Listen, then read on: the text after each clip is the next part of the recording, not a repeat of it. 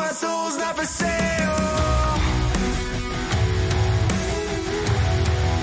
My soul's not for sale. My soul's not for sale.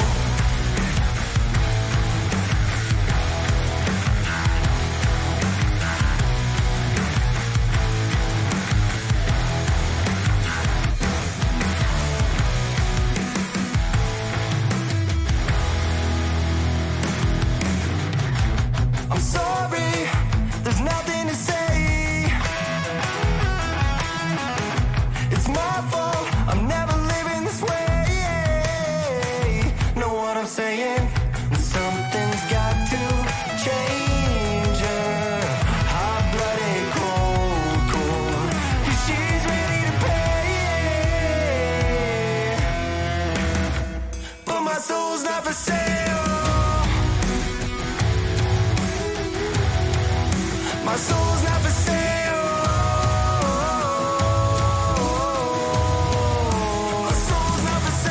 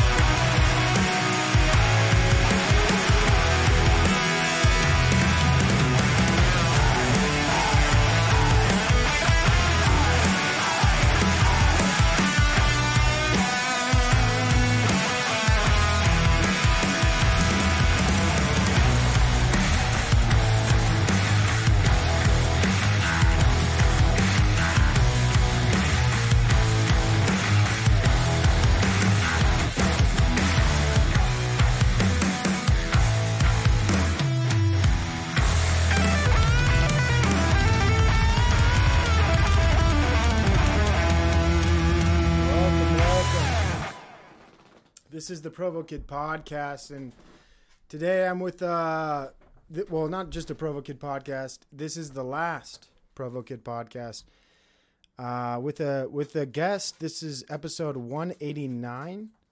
So, hold on. I don't think our guest can hear me. This is episode 189, the last Provo Kid interview, conversation, dialogue, and it's with. Let me turn the lights on.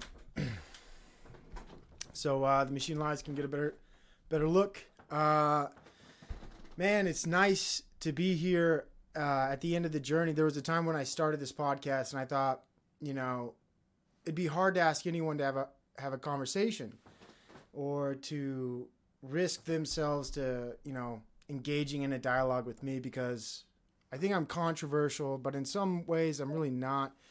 I think, I may say some things that are out of line or a little provocative, but I don't think I'm too far out there. And as I've, engaged in my journey of talking to other people, I've had a lot of great conversations. And one thing that comes to mind when I'm having, and I talked about it a little bit earlier in the pre-show, was that when you listen to someone talk and you have to take note and you realize that they're talking about something you don't quite understand or you're not really familiar with, it's an opportunity to learn, right?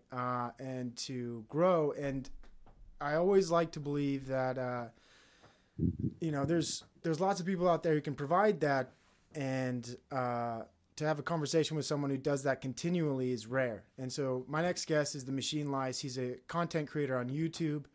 He does debates. And my first interaction with him or knowing of him was seeing him in the debate sphere, maybe on the Crucible, calling in. So the Machine Lies would always call in on the Crucible and hit these debaters with some really good questions. And, and eventually I saw the Machine Lies' first debate. And also he started live streaming and having his own. He also has his own content videos as well that he's been creating for some time now. And it's stimulating, right?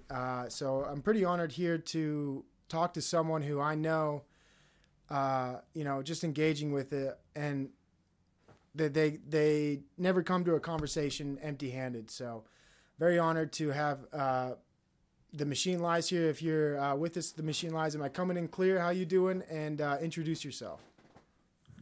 Oh yeah. I am the Machine Lies. My name is Muhammad. I'm a philosopher. I talk about theology and philosophy. And I'm sad that you guys caught me on such a troubling time in my life. But nonetheless, I'm happy to join you, friends, in terms of the content I provide. Is mainly focused on the problem of technology, as you can see by the name. Yes. is is is really a talk about reiteration. The reiteration of code, how it coalesces every facet of our life, how people are walking bits of code, how they are encoded, they are pre-processed, they are pre-packaged, they follow pre-packaged ideas. They walk like robots. They talk like robots, and they communicate through machines. And you see that with the people that the machine is in every sense an externalization of the ego. And when people use it, they see it as an extension of their own ego, of their own egoic desires, and they imprint upon this thing. But it's a double way process. The machine is also imprinting upon you, and that is why I engaged in this sphere. Is because, first of all, a lot of my friends abandoned me. so I had a group of friends that thought my ideas were too radical. They're called the Anti-Tech Collective, but Really? they're no longer functioning. They kind of blackballed me, and I was there with Dr. David Skrbina, and he was a pen pal of the Unabomber that I met at my university. Yeah. So I would kind of go to the university, and my interest wasn't really in gaining a degree. My interest was in trying to seek out those radical thinkers, in the university, and trying to figure out where they stand on certain issues of politics, and I started studying about political science, and that's really where my fascination with learning started, was in political science, and then it moved on into philosophy. And then through a back door of philosophy, I kind of came back into a theological study, and figured out that the religions of the world had something powerful to offer, way more powerful than any philosophy could imagine. And I found that these three things, politics, or in other words, history. Politics is just another word for history. That's right. you know, um, and yeah, and economics is another term for technology. People say they want to foster economics, but really what they're talking about is planes and computers. Without planes and computers, there's no economics. You know what I mean? Because economics is based on principles of international trade. So I quickly found that in politics, studying politics was garbage, because Yes. I found the same conclusion. yeah, studying politics is garbage, because politics is just reduced to technology, the objective factor of power in the world. And then the same could be said with philosophy. I found that there's some truth in the statement that there was three epochs to the world, and that that it was beginning with a epoch that was theological in nature, that man saw God in everything. He saw God's peopled in nature itself. But then they move into a realm of philosophical speculation, and they try to determine everything through principles, and then you finally arrive at autocratic government in the 16th century, and then through this they discover a technocratic age. So I found that that instead of the other way that they presented it, that that science had toppled, philosophy, and philosophy had toppled religion. I saw that actually religion gave birth to philosophy, much in the same way that philosophy gave birth to science, and that that these are ever enveloping modes of human experience. Yeah. I can see that as well. The evolution of and broadening of ideas and things into deeper concepts, and it's fascinating where you say these things evolved. Something happened to your mic there. Oh. I'm sorry. There's something's happening to your mic there. Yeah. How's that? Is that better? Oh, wait, I'm muted now. This technical issues. Is that better right there? Yeah. That's way better. My point was this: it's fascinating what you just said, and thinking about how religion expanded these other ideas, and listening to how your discovery and looking through philosophy and political science, it brought you back. It's almost like a circle to religion, and so although religion evolved these philosophies, and it seems as though you went through them, and then you found yourself back at religion. Is that kind of correct? Is that what you would say? Yes. I would definitely say that, and say that the spiritual understanding that the modern man is a emotional, metaphysical, and spiritual eunuch. As I've heard it been described. And that is part and parcel of the problem that we're dealing with. And this is why I appreciate people like Talcott, because although I may not agree with some of their ideals, I do agree with the fact of how they present the problem of today. There's a crisis of empathy, a crisis of loneliness, and that is palpable to anyone who walks the path of righteousness. I agree with you, and it's kind of like I don't know if it's an oxymoron or maybe it's a paradox where the things you just said, if you take into account the fact that we're so interconnected and we can have almost immediate social engagement, people still find themselves in that situation you just described, right? So I think of Robert Putnam. Are you familiar with he was a Harvard professor. He wrote Bowling Alone. No. Robert Putnam. That's a new name. I know you gave me a new reading last time too. Yeah, William Hazlitt. Is that what I recommend? Yeah, Robert. Yep. Yeah, William Hazlitt is what you recommended. Yeah. I need to get on that because I'm feeling the hate today. so I need to get on that hate train. Sip of that haterade. Absolutely. And what you're referring to is an essay he wrote on the pleasures of hating. And I kind of grew up in some milieu of Mormon religion, but also a little bit of Eastern philosophy imparted on me by my father. And so I looked at I was raised never to use the word hate. I love that. This is Thessalonians. It's now stained in blood red wine. So I think that's appropriate. The depression I'm experiencing, but yeah. It shows you read it. You took the page. Yeah. You marked it. And the thing I was drawing towards is my father never told me, like, hate's a strong word. You never want to use the word hate.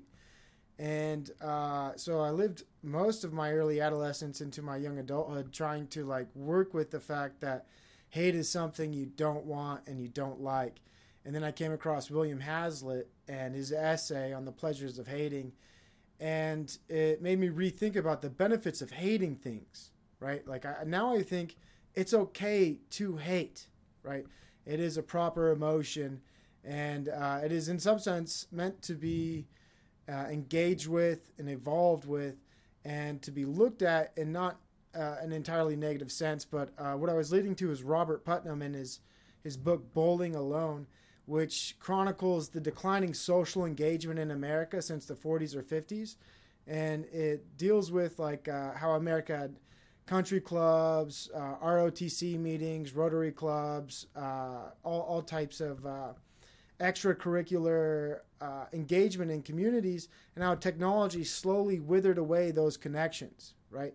And eventually, the bowling alone, the title comes from the fact that now everybody's kind of bowling alone. They're playing by themselves.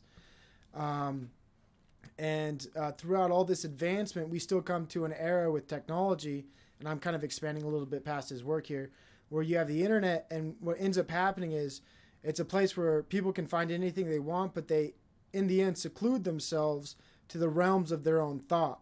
So instead of seeking something new or interesting, they just seclude themselves in a silo of thought, and in fact, don't end up engaging with a wider population or wider audience, and then they get, I guess, what would the term be? Maybe just drowned in the thoughts of people who think like them, talk like them, and there's no real interaction with anybody, right? It's basically a cacophony of one's own thoughts, surrounded by a mirror of different faces.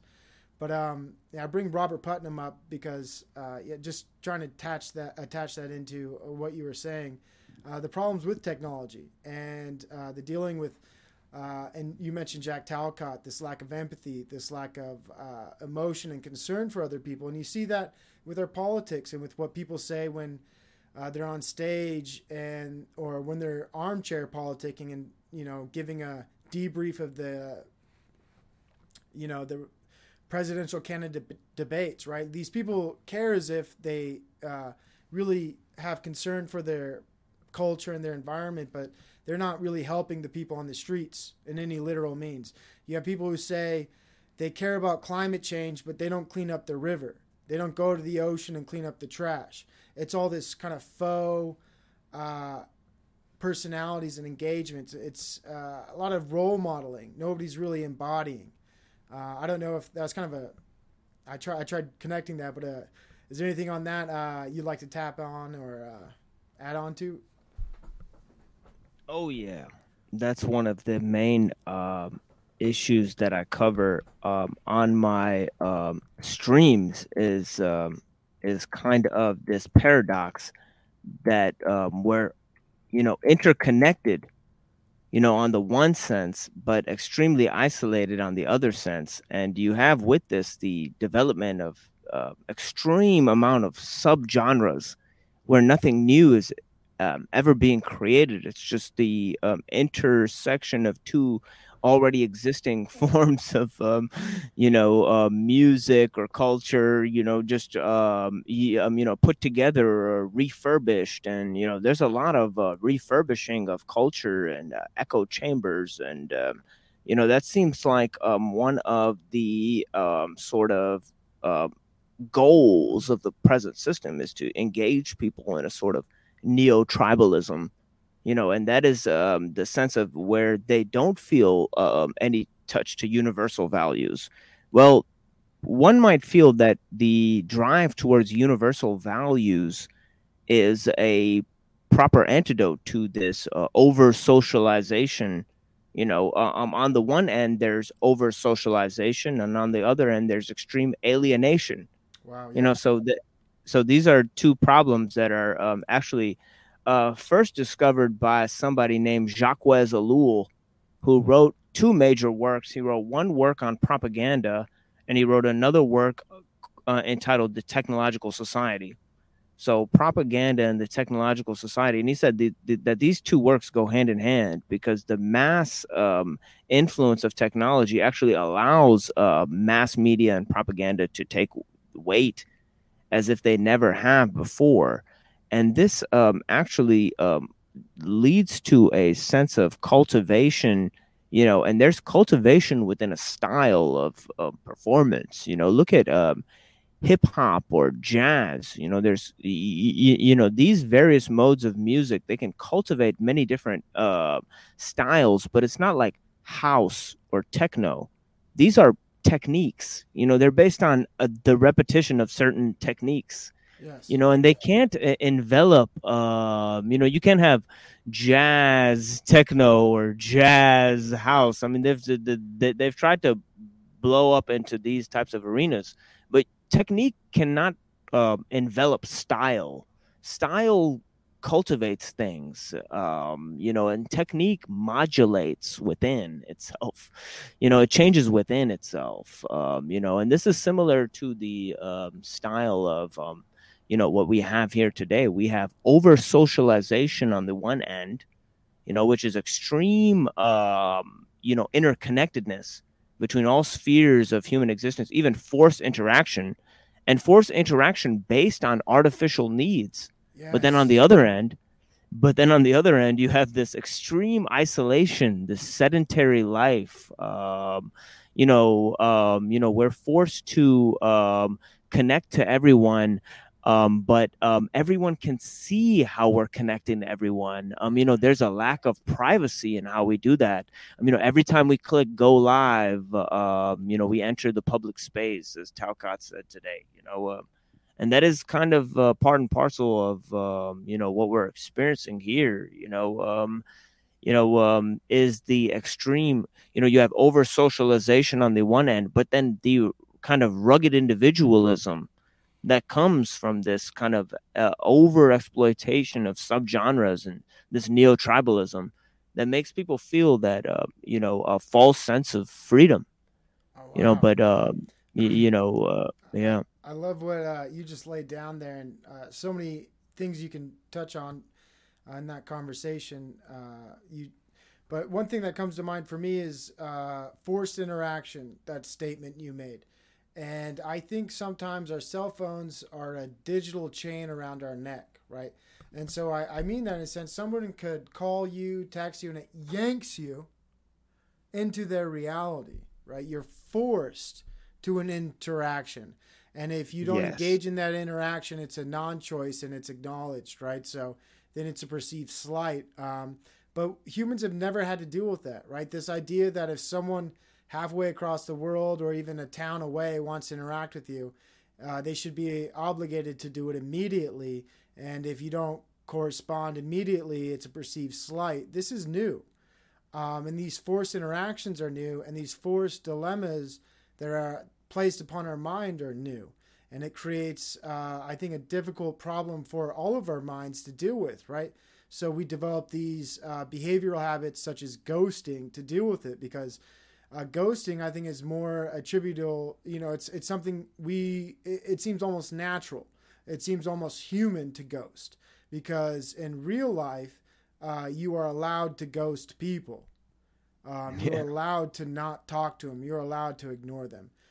So on that point, I think you bring great awareness or insight to me, or illumination of the fact that, there is a real issue with forced connection and what the problems that brings to society. It's difficult. I've had to think about that for me, and you think about it every day. Anytime someone contacts you on the phone or over an email, there's like almost a burden of guilt that carries with every message of answering it or not answering it. Let's look at the antithesis. A village where people have extreme manners, extreme polity, and extreme rights. Rights as in rights. I say, why do you have rights? Rights. It's because they stole your rights. Rights. Wow. That's what happened to them. And in a village, and another thing I say is you can't ghost somebody in a village. You can ignore them, and that ignorance is fruitful, because it's part of the privacy and the etiquette of living your own private life. People don't come into your yard. People don't come into your home, unless you invite them. And these are part of the manners.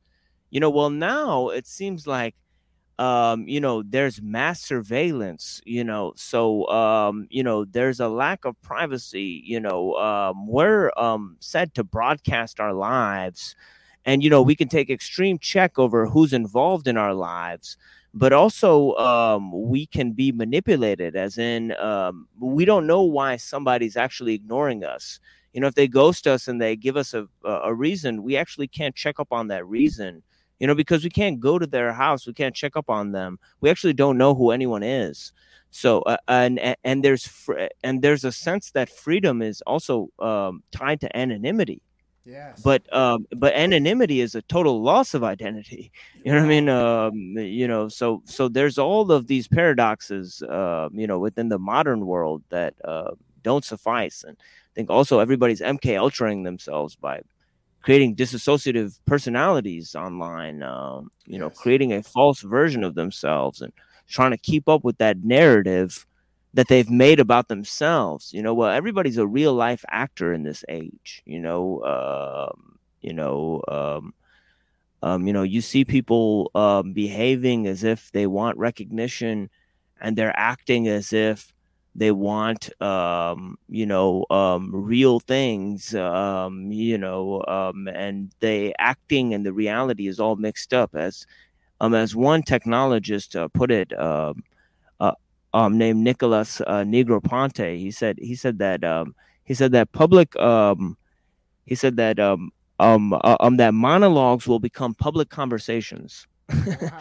And where do you see that happening but in today's age? That's so you know funny.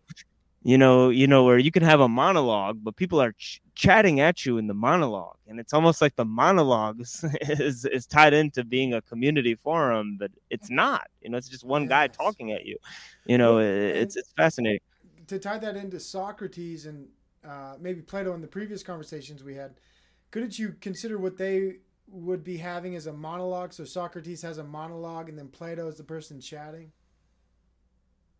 Well, they would consider it a dialogue, and the Socratic method is fascinating because Socrates actually never actually poses any affirmations, or it gets really good when he doesn't, when he just keeps on questioning his interlocutor. So to proceed by questioning, as the Socratic method, and to present dialectics, which a dialectic is controverse to logic itself, because logic wants clear cut definitions, and but a dialectic tries to expand those definitions by forcing contradiction.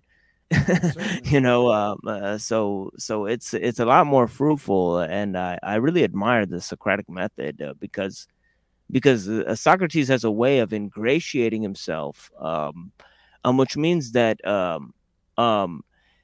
and I heard it put very nicely by one of my college professors, whose name was Michael Rosano, who was a student of Thomas Pangl. So he was a formidable critic of the Socratic method. Wow. But he once said that Socrates had a way of making fun of somebody while elevating their mood and their conscience. So he would make fun of somebody, but the making fun of somebody would end up in them elevating their ideas. Yes. And it's kind of, and I thought of it interesting as a way of counter trolling, Mhm. or in other words, a philosophical midwifery, as he likes to call it, as helping people discover their own ideas, and which ones have consistency and which ones don't, as a form of therapy. Absolutely. And I like the Socratic method, and I think of Socrates as the first conspiracy theorist, right? Because he got put to death for asking questions, encouraging people to ask questions. And I think that's the best way to make someone really expose what they think. And, that's one of my things I do enjoy is asking questions.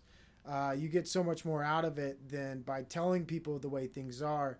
If someone thinks something, you get so much more by asking them what they think, and then saying, following up and saying, what else, right? And in some sense, you let them dig their own grave, or build their own pyramid or molehill, whatever it be.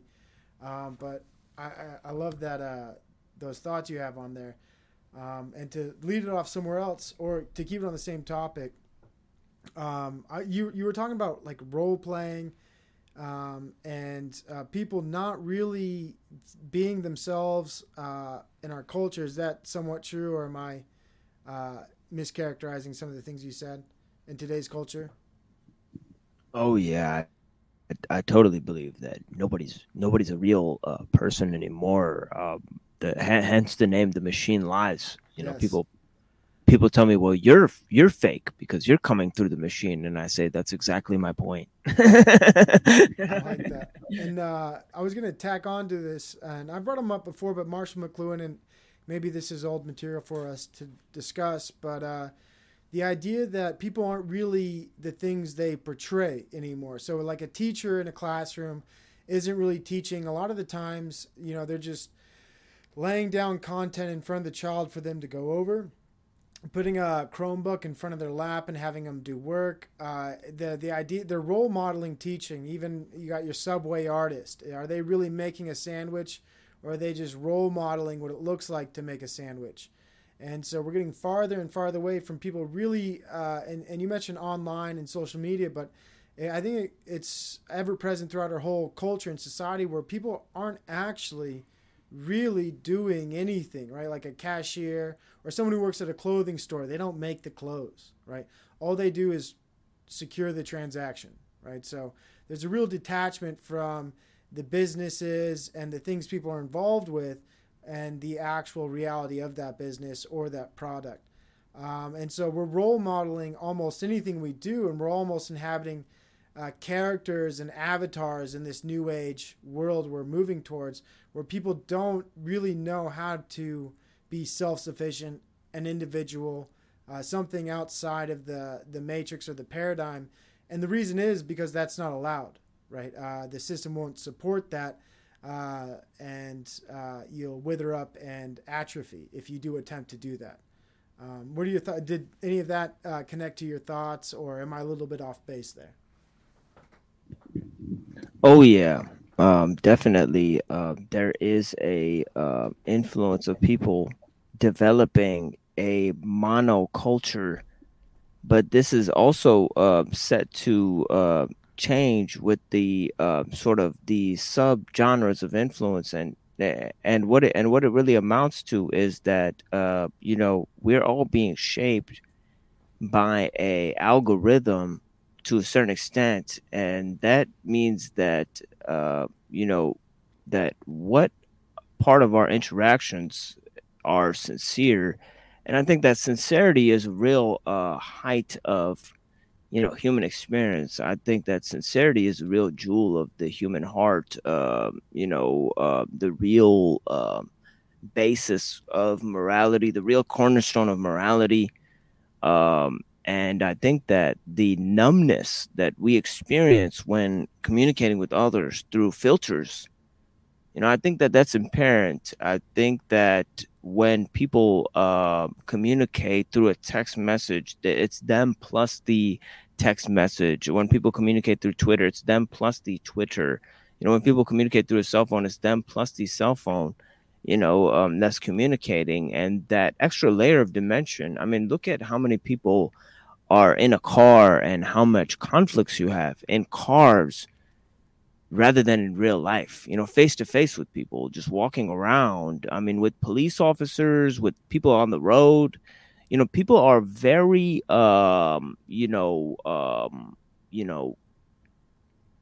free to do whatever they want because they're protected by a 2-ton barricade. This is the actual strength that they have. This is where all their bravado comes from. All of a sudden, they're flicking you off behind a windshield because they feel that the car is an externalization of their ego. And this is where people behind a keyboard, because that keyboard gives you a sense of anonymity. Somebody typing behind a keyboard feels compelled to say things they would never say to somebody in person. Oh You know yeah. what I mean? Or It's even on a yeah. panel, right? So people will, like, even myself included, will tell someone to shut the fuck up. But in real life, would I say that in a room full of people? Probably not. You know what I mean? It's a whole different medium. Sorry to cut you off, but I couldn't agree more with that statement. No, it's fine. But I must inform you that your mic is flickering again. But it is. But yeah, I heard everything you said. But yes, it is flickering, and I know you have two different mic devices. I Yeah, only have it's one. terrible. I'm using StreamYard as a bootleg. So This thing is horrible for trying to communicate. it is, isn't it? Yeah. Is my voice coming through better? No, it's still doing the same thing. No Yeah, fucking but way. Let me try yeah, this. yeah. What a buzzkill. You know what? There's things in life that are buzzkills, and oh look, I think I figured out the problem. Oh, there it is. There it is. Yeah, yeah. You're clear now. Is that better? Yeah, oh yeah, oh yeah. Perfect now. Yeah, perfect It's on now. the Yeah. wrong setting. Sorry about that. What an amateur hour. I Yes, it apologize. did it. It did it all through a whole interview I did with Dr. Scrivina. It did it for the whole first half of that interview. The flickering, the stupid flickering thing. So I know exactly the problem because I had him on one day, and my brother accidentally deleted the entire interview. So we sat there conducting an entire hour-long interview, and then the laptop was dying, and he was downloading it as the laptop was dying. So it just Jeez. it just erased it. And then so I told him, I told him, you're gonna have to be more disciplined if I'm gonna work with you in the future. First of all, but second of all, Dr. Scribino will be here in another week to re-record this interview. We did the whole thing again, and this time the StreamYards was flickering. Jeez. So now I have to so now I had to subtitle the entire make basically a a transcript of everything we said, and then transcribe it to the subtitles. And oh my god, it was an incredible amount of work. Yeah, just because of the Streamlabs failure. And then right the next day, the StreamYards mysteriously sends me a message that said, are you having trouble with background noise?" And I said, "Wait, that was exactly the problem I was having. How did you know?" Wow. It's so fucking weird. And I was like, "Oh my god." And they said, "Just click the background noise cancellation feature and and I'll fucking fix the I was like, "Oh my god. I can't believe this Oh, happened to me." I clicked it. I hope it works for me. That's but Dr. Robert what was his last name? Dr. David Scribino. Oh, David Scabrina. Excuse me. Yeah. So can you tell me a little bit about him? I'm unfamiliar. What's his break that down? It must be pretty exciting to talk to him. In some sense, I'm not familiar with him, but he's a doctor, so that Well, sounds good. he's really just a normal guy, from what I know. But I met him at the university, and at first I questioned his doctorate because anybody with that name or doctorate, I thought has to be suspicious in some level.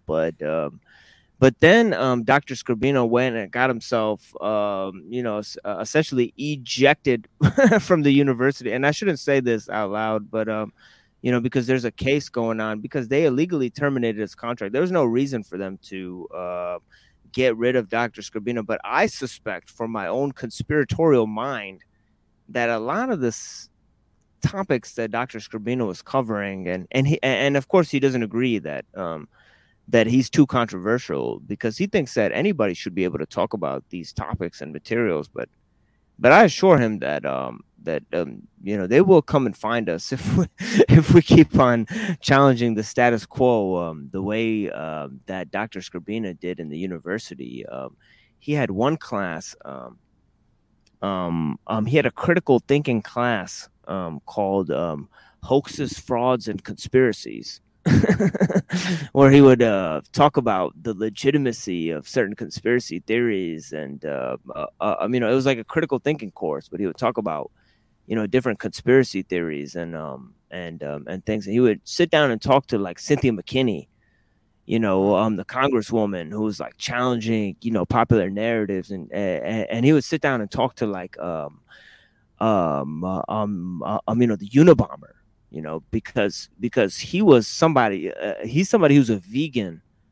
So he like really despises any type of harm, but he's super against the technological system because he thinks it causes suffering to all life. So he thought, so he was somebody who implored Ted Kaczynski to justify his views on the use of violence, in trying to bring about an end to the technological system, which he thought was totally unfeasible. He thought that it couldn't be, that such a change could not happen, or was probably inopportune because it would cause the loss of human life and suffering on human life. So our own Dr. Skrbina really despises change that's not come about in terms of agreement between many parties, because he thinks that such change will be violent. But I think Kaczynski's view was that any such radical change in society is offset by violent shifts in the society. So he said that it's just natural that it's going to happen that way. So this is a constant disagreement that they had, about how to change society, so when I saw Dr. Skrbina at the university, he blamed religion for a lot of the problems in the world.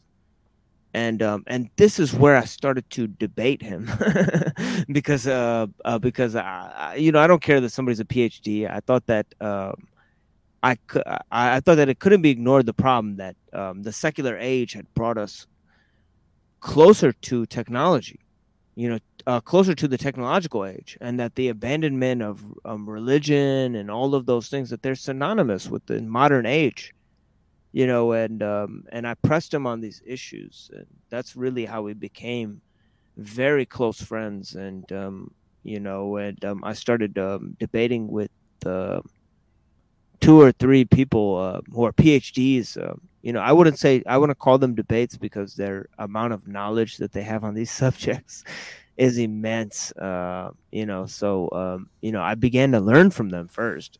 Yes.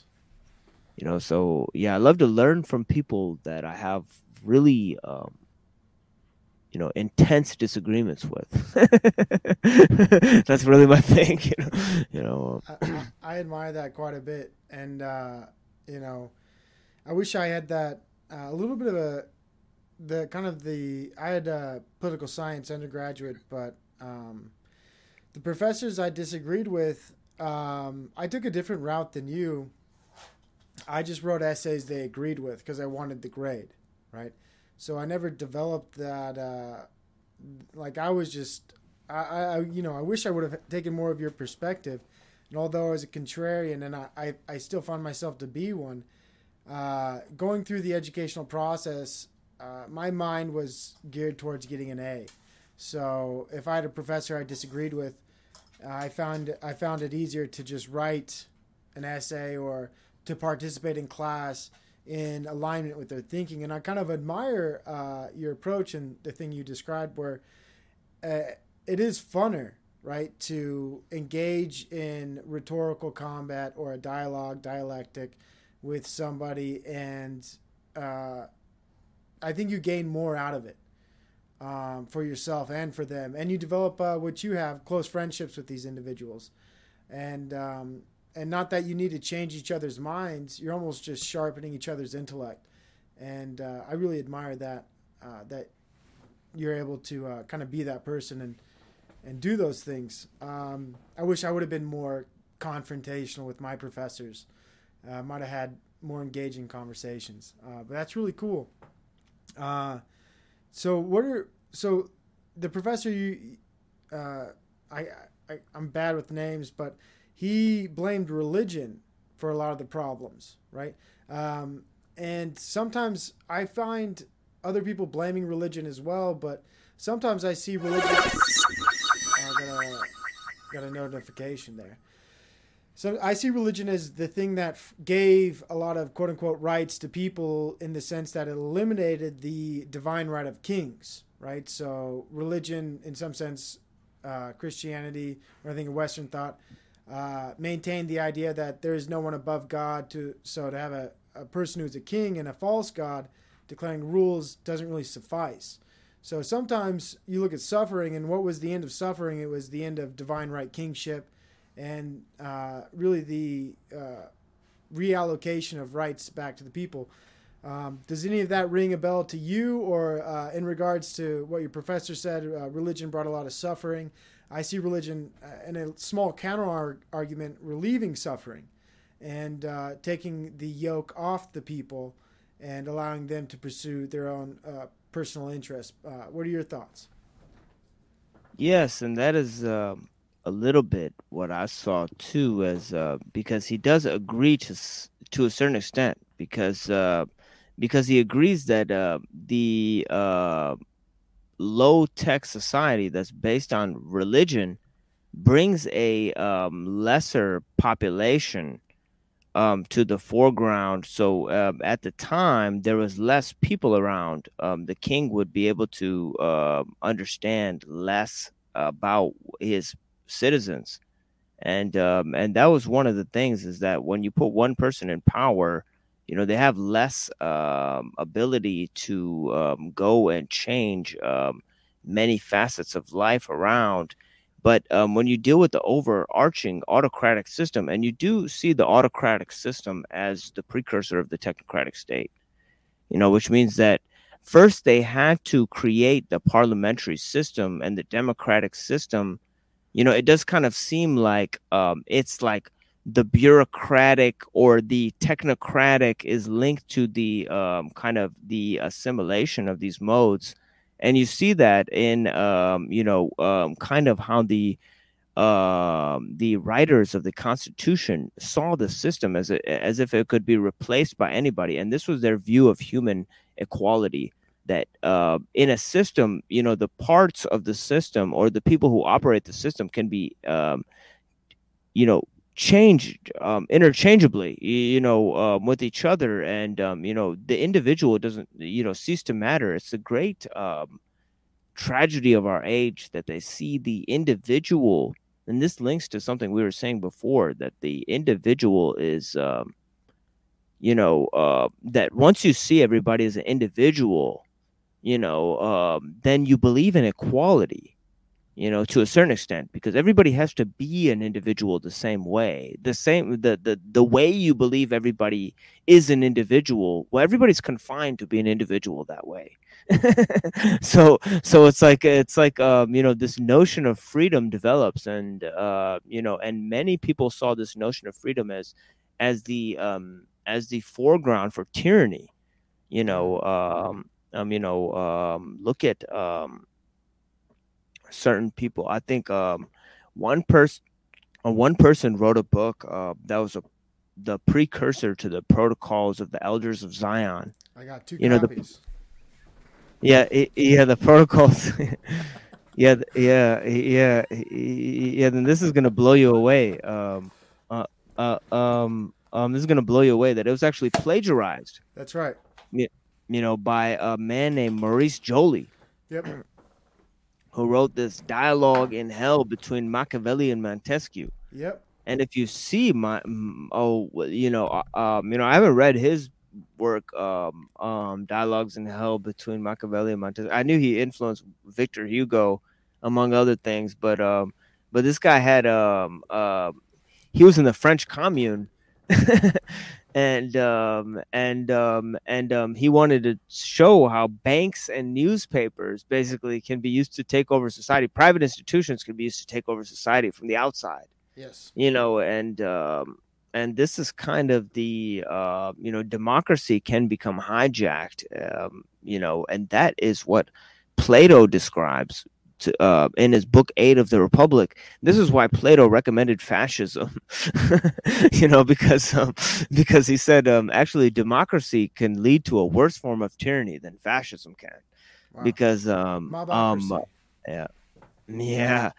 because he said that the excess of the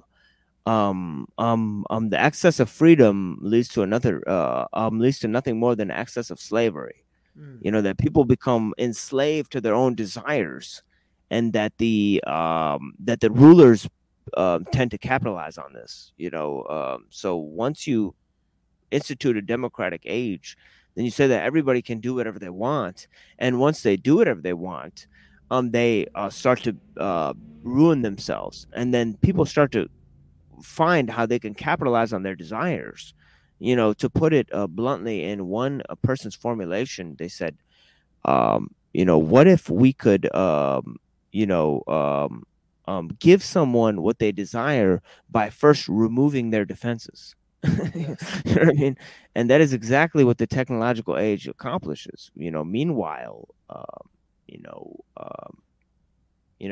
a 16th century, and this is why you hear a lot of reactionary, people become, I heard it today that they're reading Carl Schmitt. They're reading like the philosopher of the Nazi party, and even Tucker Carlson is like supporting stuff like this. That's by having people like Mencius Moldbug on his podcast, and neo-reactionary. They're saying we should go back to the 16th century before liberalism, because liberalism is such a curse that we should go back to the age of kings. Yes, monarchism, right? Yeah. And you laid down a lot there to, again, once to touch on.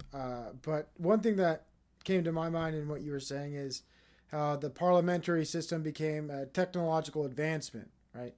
And then you look at the founders of our country, and you look at the way they created our Constitution, and it is an amalgamation of three types of government, right? So you have monarchy with the president, you have an aristocracies with the Senate, and not with the Senate, with the Supreme Court, right? So you have the aristocracy there, and then you have the democracy with the judicial branch. So you have three branches of government, and all combined, right, they make one government. So they really did look at, I think, the idea of a political system as technology, and they tried to engineer, and this is my point of view, but I think that the founders of our government didn't actually want a republic. You appear to be frozen. I don't know if you're still there, the machine lies. But I don't think our founders actually wanted a republic. I think they planted the seed of an empire. I think that the actual founders of our government knew that in order to create an empire, it needed to start as a republic. And they tried to create the best republic they could to create an empire, a dominating empire. And I think that's what they created to some extent, but we're witnessing the decline. So we lost the machine lies there. We got Neurojack here. Neurojack, this is not an open panel, but we are approaching the last 5 minutes. Machine lies, Yeah, did you hear what I said? yeah, a little bit, but I don't know why this happened, but all of my internet tabs just closed. so I lost a middle portion of what you said, but yeah. We have Neurojack here. Do you mind him tapping into the last half of this podcast? We got about. Oh no. But if we're getting on this, I say that we could take the discussion to Trad Culture's channel, because Is he live? he's having trouble streaming his content. So let's end the broadcast. We'll end it here, but can we do about, like, maybe you give your last 5 minutes? We'll let Neurojack, if he wants to contribute, go ahead. But Neurojack, welcome to the show. This is the Last Provokid podcast. Machine Lies is about to wrap things up, and then if you want to have a little bit of dialogue about anything we talked about, we can do that. And then I'll link and Machine Lies, I'm going to mod you in my chat, so if you want to drop what's his name? Trad Culture. Okay, I just put you as a moderator in my channel. You can drop his link there. Everybody go to Trad Culture. Yeah, because Trad Culture is having trouble streaming. He's complaining that there's only a couple people watching him, and I think that that's a shame, because Trad Culture is one of the, he's an anthropologist. He has lots of topics that he can cover. So I'm gonna be restreaming him on my channel Perfect. and also covering some of the content, trying to join him on the stream there. So everybody go and check that out, you know, as well. Um, You guys are interested in continuing this conversation, and kind of what I was wrapping up.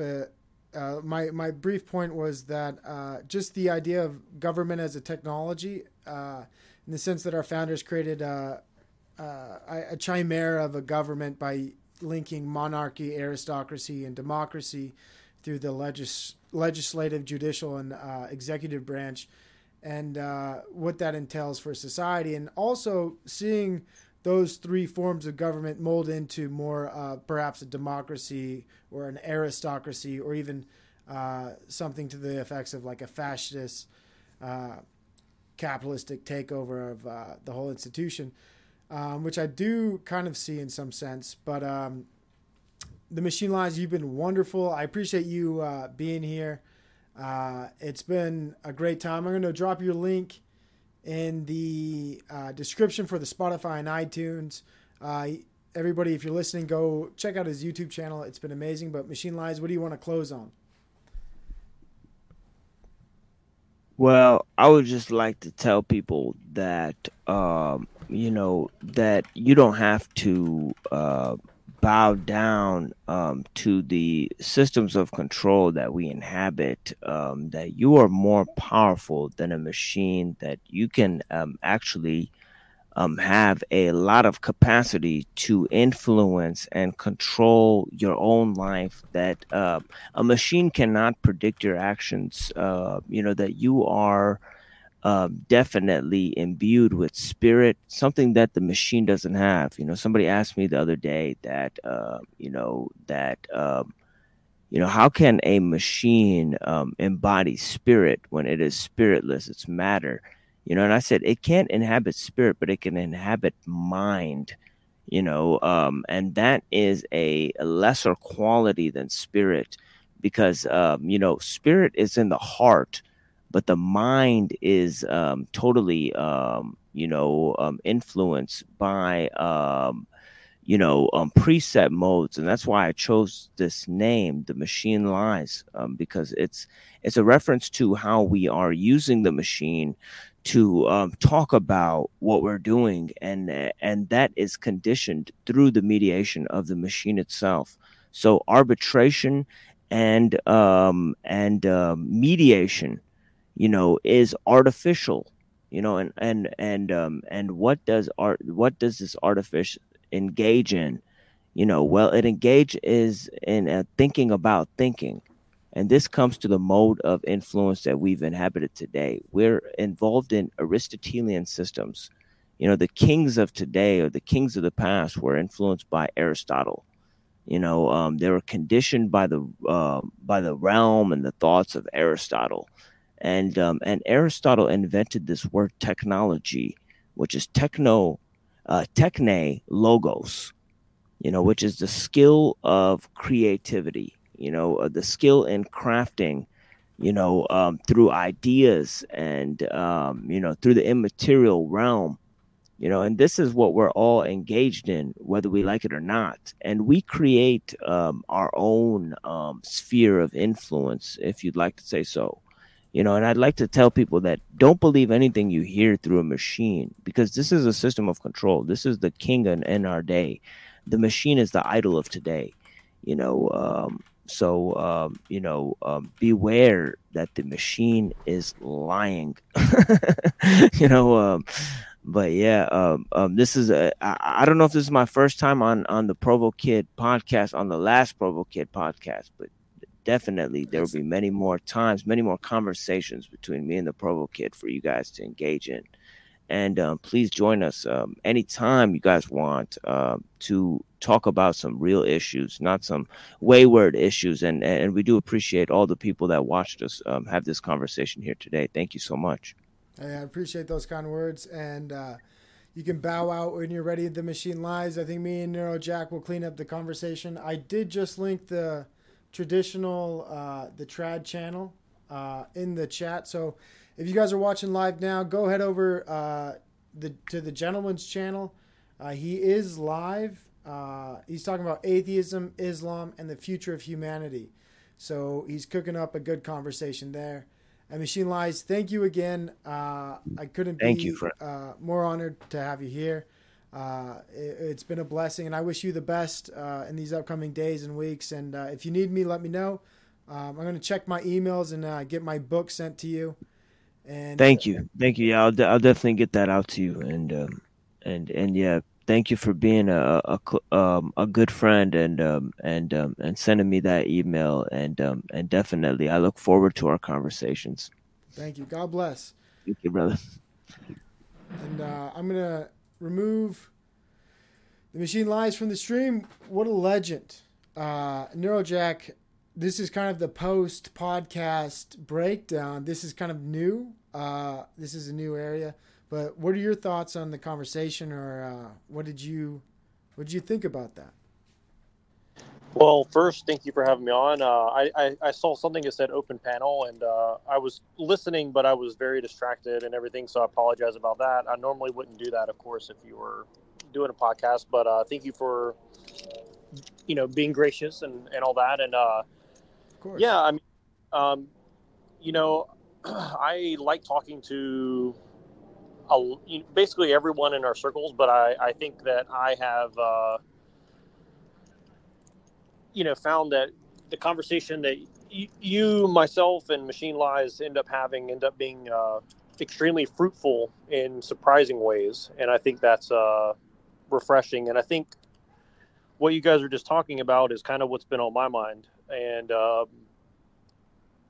I think we're getting into somewhat dangerous territory, because, I don't think people like very much when you start kind of finding the seams of the stuff they've woven together. You know what I'm saying? And I think we're kind of starting to see through that. And, we're not alone, but I think, I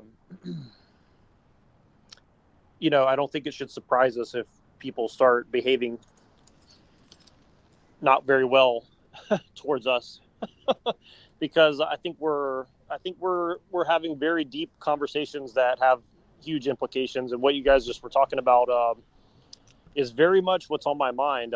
Machine Lies right there at the end said something about Tucker Carlson and Schmidt, and, the fact that a lot of these things that we think is just a right wing thing that's trying to fight the left or whatever is actually probably quite a big trick that's being played on everybody. And that's kind of what I see going on. And I find it's, when I try to point it out to people that you would think would be interested in it, they seem to say, well, why would I want to be interested in that? It's like, well, if you're playing into a trick and you don't seem curious about that, then I find that very curious.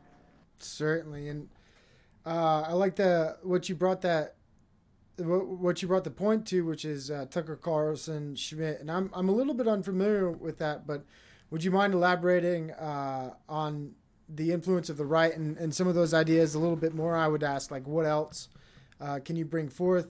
Because I'm interested, I'm curious on some of the things, like you said, you're interested in and you've been thinking about. But to be quite honest, I'm still a little bit ignorant. Not familiar with the Tucker Carlson and the whole Schmidt angle. And to be honest, when Machine Lies brought him up, I had no clue who he was. Well, and maybe me and Machine Lies watched the same thing, because this is new to me as well, although it's confirming suspicions that I've had. I'll give you an example. Like, how everyone says, well, Alex Jones is a shill and blah, blah, blah, blah. Yeah. And I found that very hard to buy, that he's totally just a shill, because, how can the truth be used as a weapon? But, over time, that seems more and more to be the case. Is, truth is not just on its face always a good thing if you are given like a false solution. Does that make sense? And I think the same would apply to Tucker Carlson and all this. But, in a nutshell, Tucker Carlson's just the face of this. And again, it doesn't even matter if someone like Tucker Carlson or Alex Jones is overtly in on it. Right? They don't need to be. They could think that they're totally doing the right thing and it wouldn't matter. But basically it runs down to this before, and I'm stealing this directly from James Lindsay, who does New Discourses and all this. He's a, kind of a right-wing atheist guy. And he kind of stumbled into figuring out that this whole Christian nationalism thing going on is, potentially not very organic. I've sensed that as well, by the way. I've sensed an underlying increase in Christian media propaganda on the internet. But sorry to cut you off, but I've noticed that a bit myself, but don't know quite where to pin the tail on the donkey on that. And exactly, yeah, and I think a lot of us have been, and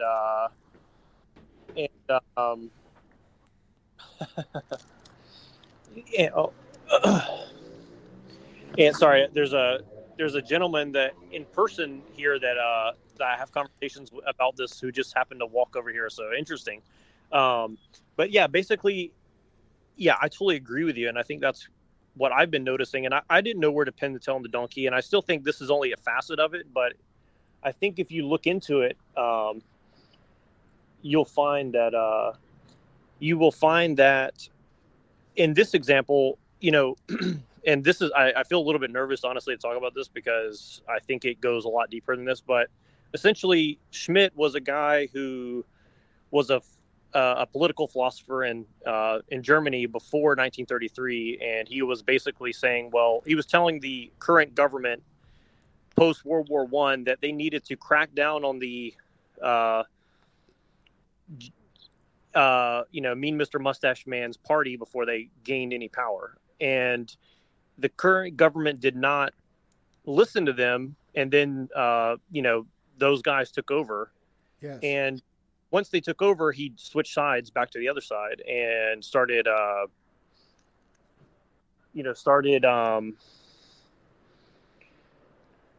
basically he started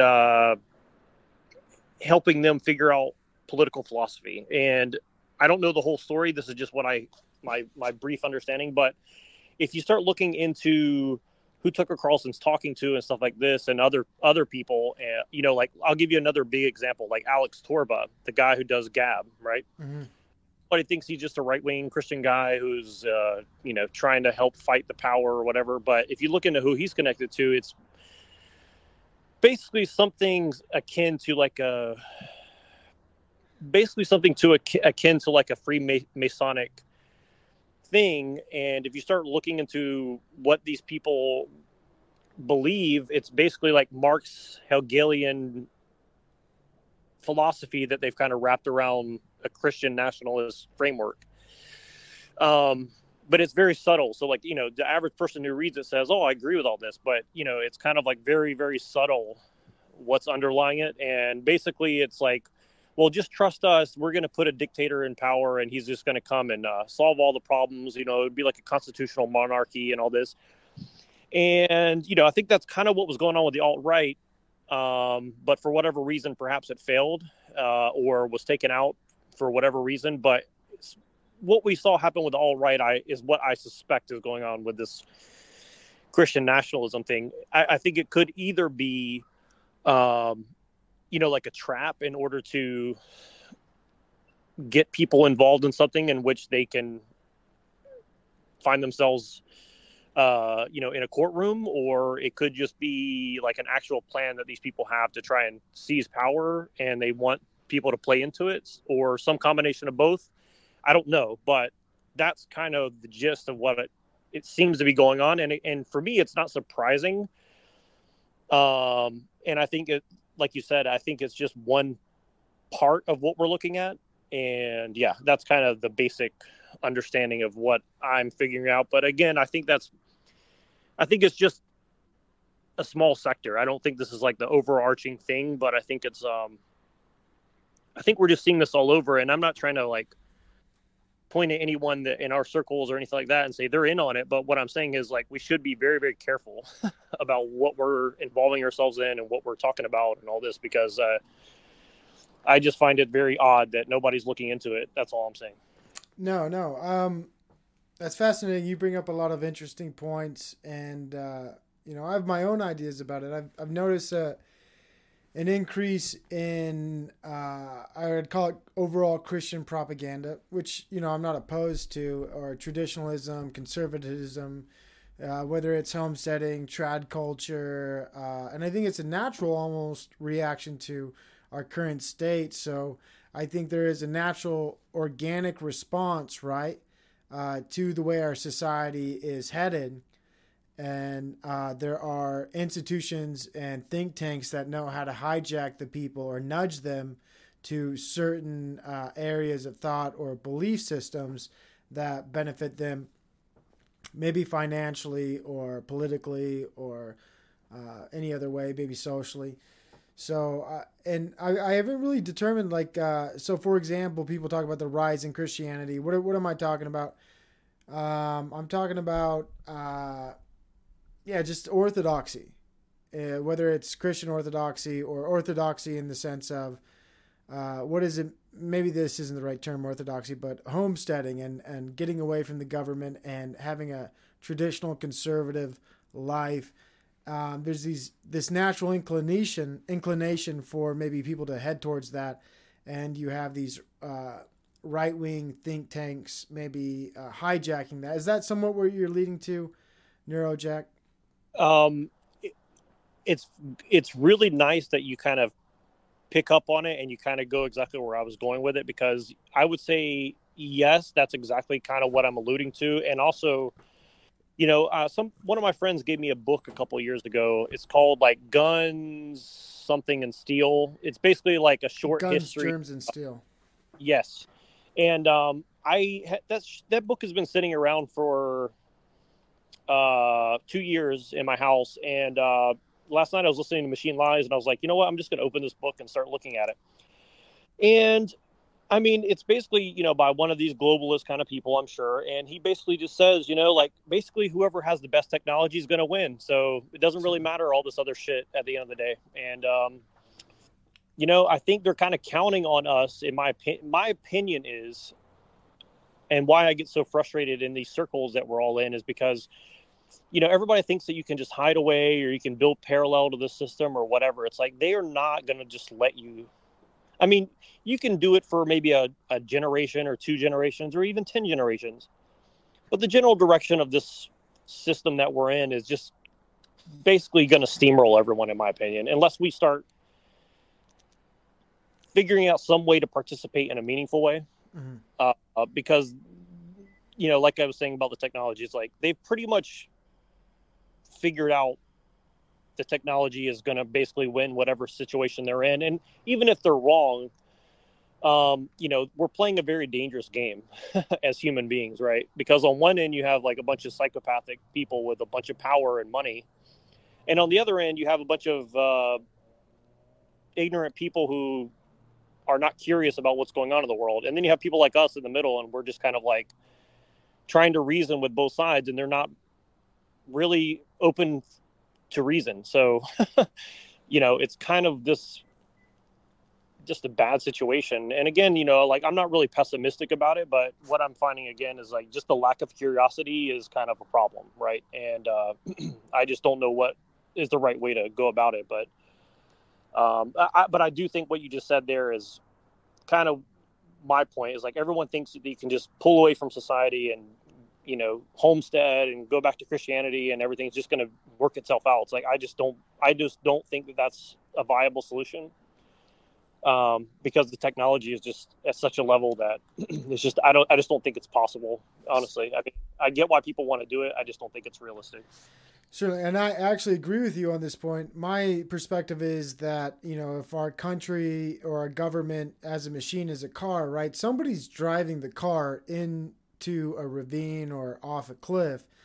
And there's this idea we can stop it, right? We can slow it down. Well, no matter if we're going over the cliff at 5 miles per hour or 30 miles per hour, this country's going over the cliff, right? And there's no avoiding that, I don't believe, right? It is inevitable. And there's a lot of people who benefit from telling you they can slow down the car, or maybe they can turn the car, they can change the direction. And in reality, nothing's going to eliminate the fact that there are invested interest in other words, people, there's an illusion. I like to think of Wizard of Oz. There's an illusion that people are still participating in the government, right?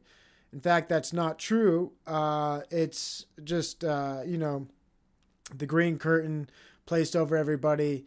And what's in reality happening is that invested interest, whether it's the military-industrial complex, the pharmaceutical company, big agriculture, the prison complex, you name it, right?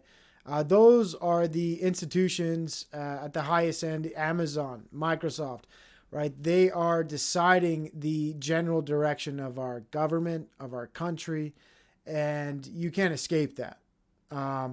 The idea of people being in control, I think, is an illusion. And sometimes when I listen to you, like, what are people to do or what can we do? It doesn't matter if you try to homestead. It doesn't matter. It doesn't matter, right? Somebody's driving the car of our government and you'll never take the wheel, right? And it leads to people like Ted Kaczynski, right? So he understands he'll never take the wheel. He understands that everything is inescapable to him. He has to commit a terrible act and write a manifesto to help everybody understand where this car is going. There is no other direction for the car. The car is going over the cliff. And, I get bothered with people in our society who think, whether they're on the right or left, that they can control the system. The system's a sock or an asshole, and they think if their hands up the asshole, they can control the direction of the car. But it doesn't matter at the end of the day. It's quite unfortunate, and it's interesting what it leads people to, right? It leads people to feeling certain types of way, discomfort, unsettlement. The people call it the Great Awakening. It's really the great, clamor for finding another hermit shell to hide themselves in, because people don't, in times of distress or despair, they don't know where to go. And so this is a great time for people to have solutions, right? For people who don't know where to go. And whether it's the pharmaceutical company, you're scared of your health, right? They'll help you with an inoculation. If you're scared of your salvation, Trad Culture will help you find Jesus Christ and make sure that you live in peace with Jesus Christ, which I hope everyone does. But it's fascinating, and I do find that at the end of the day there is just the reality that people don't know what's going on. I think it's impossible to know. I despise people who do think they know what's going on, because I think the situation's so complex, right? To have a actual understanding of it will make you look insane. And that's Alex Jones, right? He thinks he understands how the situation looks, and everybody thinks he looks insane. He made a prediction about lockdowns and masks, and I've covered it today in my last podcast, but it looks like they're coming back in some small measures. It looks like the crazy guy was right. And it is fascinating when we think about propaganda and how it's dispensed, where, is he a shill, Alex Jones? Well, it's amazing that he was the first person to tell everybody masks and mandates are coming back, and then a week and a half later, almost 2 weeks, you have them. Whether it's the college in Atlanta or Lionsgate Hollywood. And it kind of baffles you, right?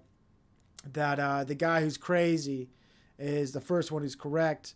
And people are just, we're in this state of knowing anything and also not knowing anything.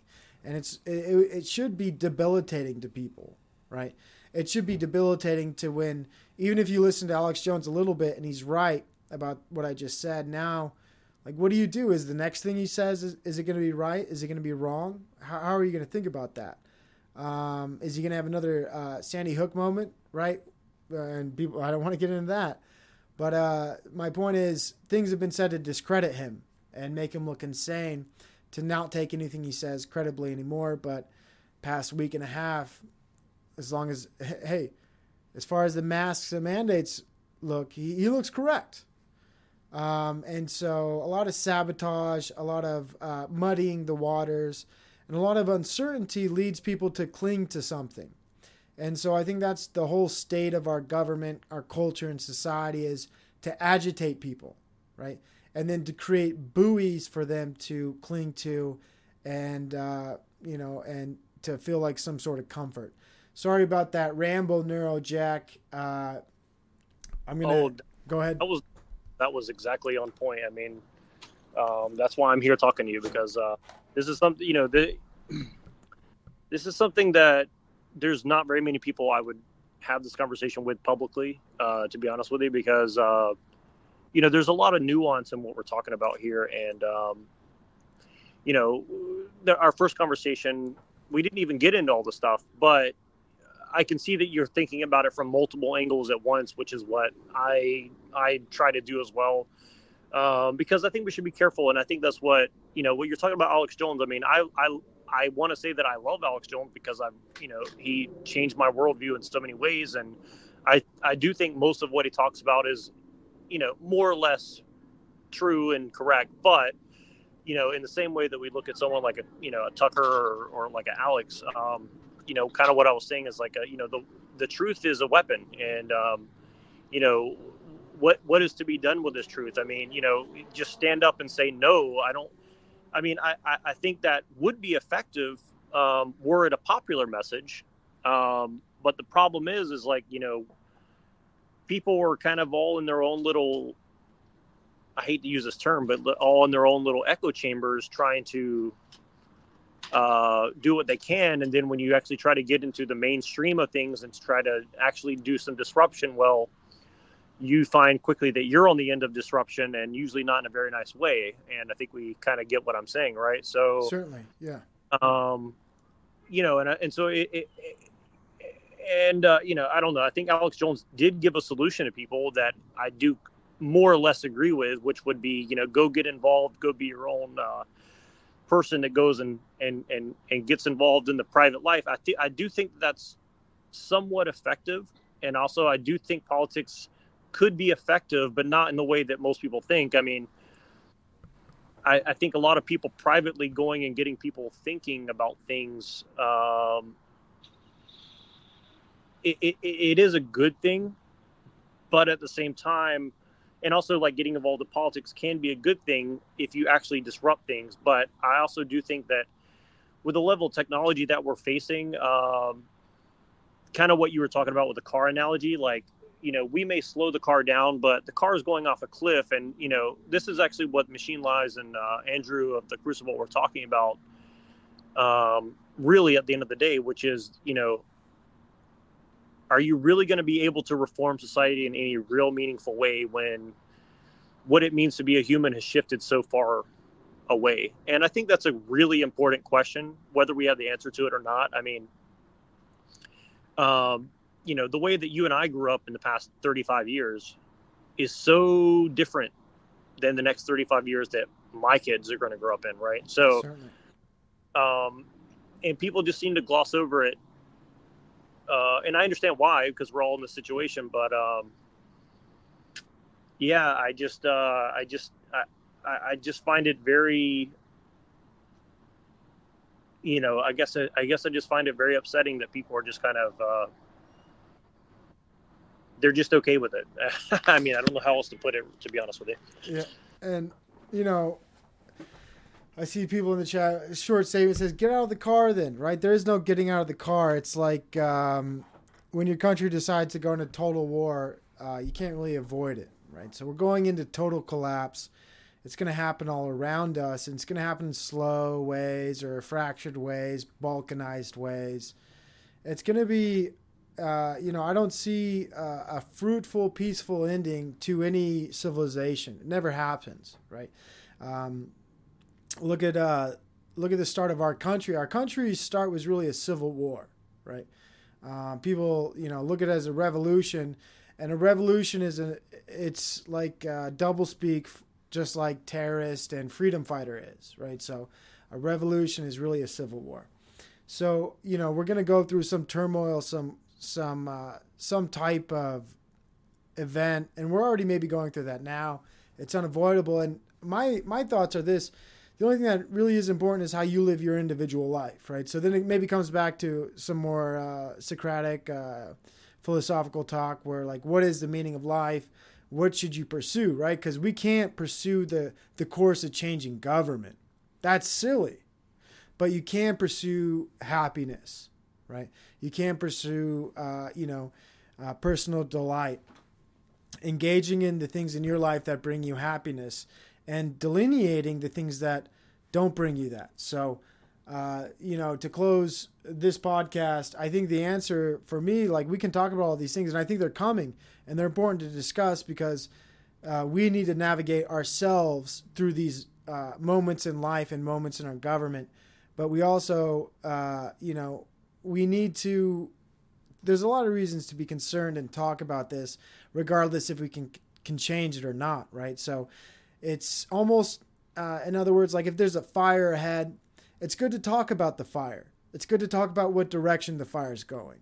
So you can go around it. You can sidestep it. We're going to live with the fire, and we're going to live with the collapse, but you can't ignore it, right? We can't ignore these things that are going on in our country and pretend everything's fine. It's almost the worst thing when I hear people on the left lambast anybody on the right, and just their self-concerted beliefs, if that's the right term, and feeling comfortable in the idea that Joe Biden is the right choice, or anybody on the Democratic Party is the right choice, and they do have the solutions and they do have the answers. It just, to me, is conceited and ignorant, especially when they're pro-war and they're for killing people with drones and tanks and this idea of,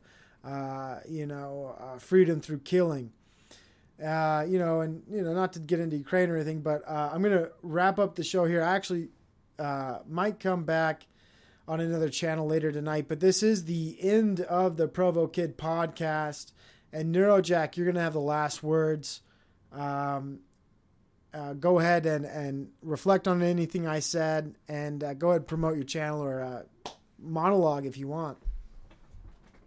Well, first of all, thank you for having me on again, Provo. And you're 100% on point, and I'm not just saying that because you're having a show. Like, that's a very good, very accurate way that you just put it. And I'll leave everyone with this. When I opened that book and I looked at some of the history, they did a little small example in the first chapter of the book about, the people of Papua New Guinea and the Maori and this little island that's, south of there.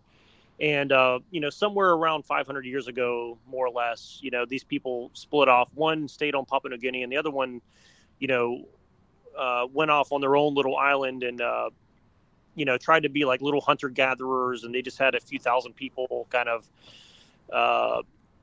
living more or less in harmony. They forgot about war. They forgot about weapons. They forgot about all the stuff that had happened in the past. And they just kind of lived and let lived. And, they were a little bit, they had to make some difficult decisions like castrating young men to stop overpopulation and stuff like this. But, they were doing what they could with what they had to stay on their own. Well, when the white men showed up and found this place that's a paradise because it wasn't very populated, they went back to New Zealand and Papua New Guinea and told everybody about it. And the other natives on that island had a great idea. They decided to trade a bunch of stuff that they had, get transportation and guns, and go and just slaughter and enslave their former,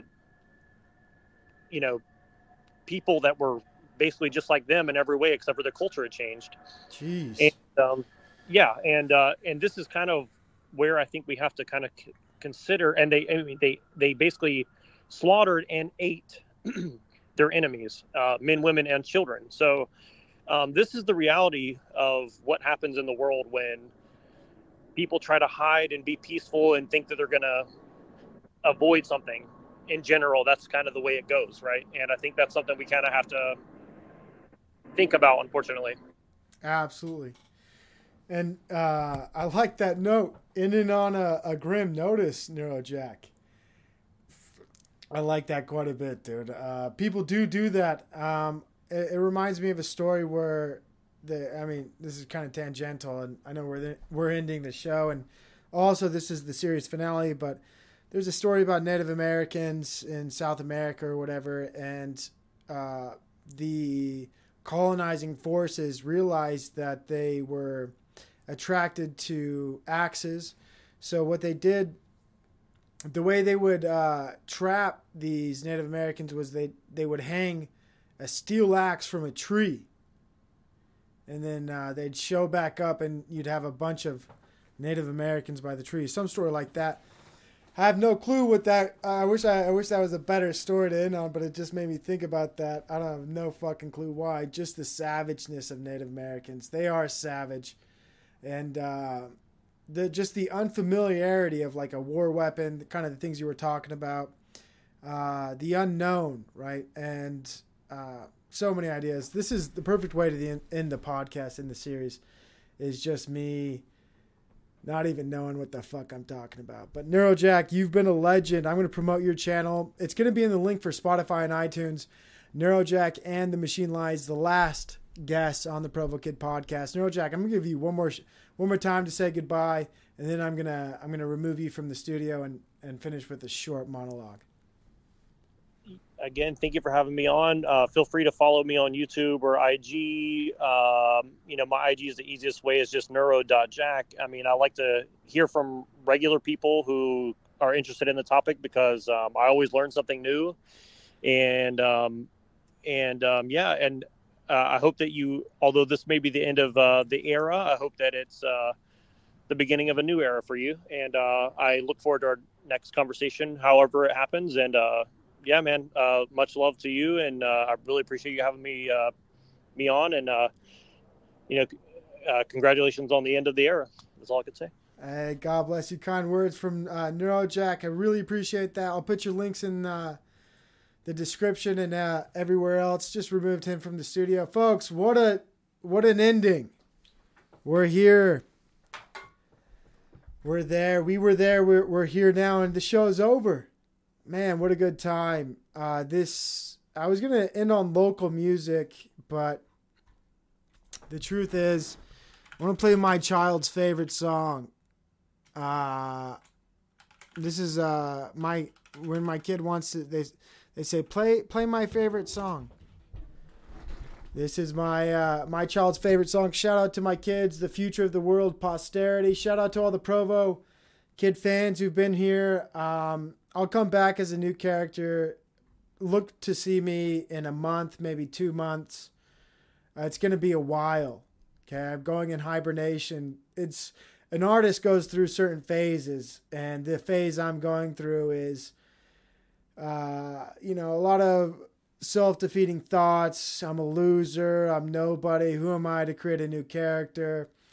But I'm going to overcome it, and I'm going to come back. I want to surprise people. I want to come back in a way where people think like, golly gee, man, is that the same guy? And I won't do a haircut. I'll never cut my hair. I might shave. Maybe I'll shave. Maybe it'll be a clean shaven face. But at the end of the day, who knows what will happen? Let's turn this off. It's been real. It's been fun, man. The final goodbye. What song do I play? Who knows? Podcast with the Machine Lies. Man. Oh, and for people wondering, it's all going to be on the same channel. I'll just change the name. Right? So I'm just going to change my name. Probably keep all the content. Or maybe I won't. Whatever I do, I'll let you all know. I'll keep it notified. Thank you. Before I leave, Yellow Cake Maker, the best mod. Shout out to Yellow Cake Maker. Grateful for you, Reddington, Stephen David, the greatest co-host I ever had. Jeremy Peterson, a legend in his own right. We had the Machine Lies, Neurojack, Reddington, Ice Grills. You're new, but you've been appreciated. The list goes on. Carl, Benja, big shout out to Benja. One of my biggest supporters. Can't thank Benja enough. Just grateful for him. Sweet Orange Productions, you've been there from the beginning. Shout out to you, Toxic Angel. Thank you. I'm probably going to miss a few people. I'm scrolling fast. I'm scrolling quick, man. Smokey Guru. Shout out Smokey Guru. I trust that dude with my life. Realist Weed. American Bald Guy. You showed some love. Benton. Michael A. D9. 76er. 6079 Smith, Chalk Body Outline, Enslaved by Truth, Smeagol the Cat, Tropes, a new mod, Stephen Mulroney, always there. Shout out to Stephen Mulroney. N-Tent, I Am the Tau, Robin, and Get Chalked Up. Everybody, you've all been instrumental. It's been phenomenal. And hey, you know, I'm going to come back. It's going to be a new character. I can tell you that much, but the Provo Kid era is done. No more provoking. The Paul Enslaved Jack Talcott was my last real opportunity to kind of, you know, get in and stir the pot and create discontent. And it was a nice little homage, nice little goodbye, but this is it, folks. God bless you all. I'll see you on the other side.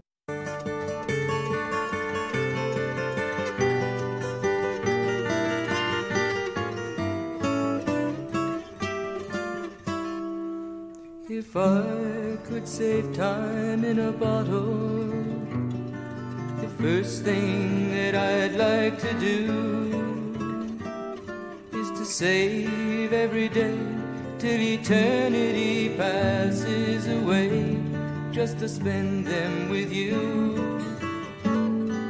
If I could make days last forever, if words could make wishes come true, I'd save every day like a treasure, and then again I would spend them with you.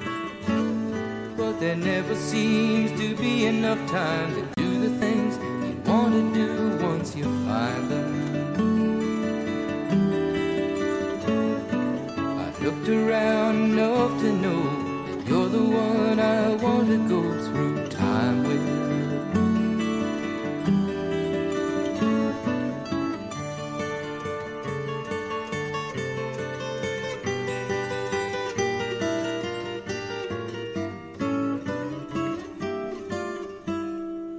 If I had a box just for wishes and dreams that had never come true, the box would be empty except for the memory of how they were answered by you.